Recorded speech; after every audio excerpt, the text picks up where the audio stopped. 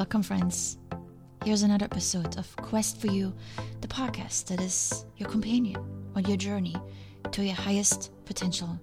I want to share my strategies, which are all easy to implement, and they can help you make small changes and take tiny steps into the direction of your goals.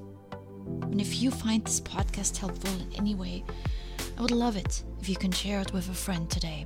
I frequently forward episodes that I like, other podcasts, to my friends because they remind me of something that they told me about or that I know they will enjoy. It's easy to share podcast episodes. You can forward the episode as a text message, or you can send an email with a link to it. In Spotify, it's even easier. You can share it on your Instagram story. And if you tag me, I will tag you. It's also a great way to stay connected. Janine_QFY. You can find me on Instagram and feel free to connect with me. I would love to build my community of Quest for You fans. I publish my episodes Monday, Wednesday, and Friday, and I'm here for you. I want to support you on your journey so you can reach your highest potential. Let's get started with today's episode. It's episode 496. I want to start out with a short story. To whom does the gift belong? One day, the Buddha was walking through a village. A very angry and rude young man came up and began insulting him, hurling all kinds of rude words at him, intended to ridicule and demean him. The Buddha was not upset by these insults. Instead, he asked the young man, "Tell me, if you buy a gift for someone and that person does not take it, to whom does the gift belong?" The young man was surprised to be asked such a strange question and answered, "It would belong to me because I bought the gift." The Buddha smiled and said, "That is correct. And it's exactly the same way with your anger. If you become angry with me and I do not get insulted, then the anger falls back on you. You are then the only one who becomes unhappy, not me. All you have done is hurt yourself." I love this, and yet I realize how hard this is. Like all stories that involve the Buddha, whether they're true or not, I always love the example the Buddha displays. But I know I am Janine, a human, and not Buddha. For me, it will be hard to live up to the same standard, but I love the idea. And if we can just keep the idea in our mind next time someone derails us, I think it will do a great deal of good. Keep this in mind. The story focuses on the reaction of the person that felt hurt in some form. This is not an excuse for the hurtful behavior. We may have done something wrong. We may have said something inappropriate. We may have overseen an important point. We may have screwed up. But yet, we have options, how we show our hurt. And the people across from us have options in how to respond to us. I see this like a game of ball. Someone threw me a ball. Maybe a cop that pulled me over. Maybe bad news in my inbox or as a text. Maybe a project at work that didn't go well. I got the ball called unfortunate circumstance, and it triggers an emotion in me. Quite often, this emotion is anger. Now, it's up to me what I do with that ball. I can't change what happened. All I have now is my feelings. I can't really control where they come from or how strongly they arise. This has to do with how I grew up, my experiences up to that point in my life, and many other factors. But I decide what to do with the ball. I can throw it to the person across from me. This means that I really don't want to or can't deal with it on my own. I can really hit it hard, sharp words, maybe an angry outburst. Or I can hit it softly. Maybe I whine, complain. Or I can keep the ball. The circumstance that happened to me happened. There's nothing I can do. And then the feelings it brought up, they're my own as well. Passing the ball means I can't handle the emotions and need to load them onto others. Now they are part of the game, whether they want to or not. The ball of anger. What is your tendency? On Saturday, I went on a strenuous climb. We didn't rope up. Most of it wasn't a difficult grade, but it was steep and a killer for my legs. I only made it halfway up a 3,000-foot Mount Laurel on the eastern side of the Sierra.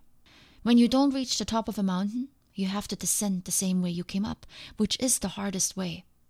The easier descents are usually on another side of the mountain.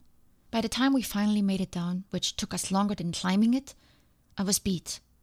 Trying to get to the car, I walked fast over rocks and even fell a few times. My body was tired. And after I'd fallen the second time, I threw the rope I was carrying for a little while on the ground. I was angry. I didn't want to carry that rope in my hand anymore because it kept throwing me off balance as I stumbled over uneven terrain. But throwing it was not an appropriate response. I didn't say anything. I didn't yell or complain. I just threw that rope. I've worked on controlling my words for a long time now, but I couldn't control my actions. I could have easily asked my partner if he could carry it, but I couldn't handle my emotion at that moment.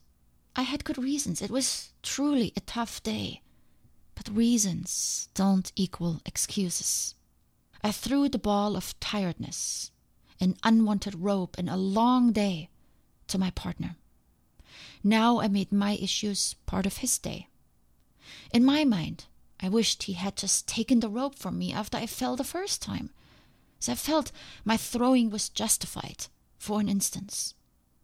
But we cannot assume others can guess our feelings. Anger is normal. It's a feeling and it cannot be just turned off. If anger arises within us, it's there for a reason. But an anger becomes a problem when we don't know how to handle it. The American Psychological Association describes this as follows. The instinctive, natural way to express anger is to respond aggressively. Anger is a natural adaptive response to threats. It inspires powerful, often aggressive feelings and behaviors, which allow us to fight and to defend ourselves when we are attacked. A certain amount of anger, therefore, is necessary to our survival. On the other hand, we can't physically lash out at every person or object that irritates or annoys us. Laws, social norms, and common sense place limits on how far our anger can take us. Let's get back to the ball analogy. We all get handed the ball, sometimes several times a day. The resulting emotions are normal. But then we have to be cognizant about what to do next. First and foremost, we have to recognize and be clear that anger is a feeling specific to us. It may have been caused by the ball, the outside event, or the person across from us, but we own the feeling. And therefore, we also own the response. We all have different feelings. My climbing partner gets angry when I move his stuff around, something that would not bother me much. I get angry when I feel like he's not watching out for me during challenging moments, something that would never bother him because he's quite self-sufficient out in nature. We all have different trigger points. A huge ball for me might be a small one for you, or none at all. It is very personal, yet when we share them with the other person or the whole world, as some people do via social media, we make our anger known. The problem with anger, it's an emotion. The facts are one thing. I upset you because of something I did. But when we show our anger, we mix facts and emotions. And this makes it challenging for the other person to deal with both. Take the simple example with the rope. Had I asked my partner, "Can you please carry this rope? I can't balance over these rocks with it in my hand." It would be a simple request. A request is fact-based. Unless, of course, it's charged with emotions like whining, yelling, and screaming. But I'm certain that we all respond much better to a kind and genuine request than to the emotion-laden one that now also brings out emotions in us. I made my partner angry with my anger. It's a ripple effect. By letting out our anger freely, like a wild animal, the person is more likely to get angry as well. They react to it because they feel threatened. And the real issue, the fact that caused the anger, gets drowned, lost, never addressed. Plus, We expose our inability to manage our emotions, quite obviously. And this is where I want to get back to this short story.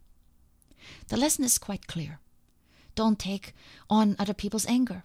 Anytime someone else yells or screams, uses inappropriate words, insults you, puts you down, belittles you, or makes fun of you, keep this in mind. It's their emotion. These are not the facts. You being called stupid by an angry person is not an accurate assessment of your intelligence. It's simply a ball thrown at you, an emotion someone couldn't handle. So they lashed out. They threw it at you in the hopes that you can handle it for them, like when I threw down the rope. You don't need to catch the ball. This is challenging to do because we want to justify ourselves. We want to set the other person straight. But all we need to do is what the other person wasn't able to do. We need to separate emotions from facts and only address the facts. Try to look past all the messiness and dig for the issue.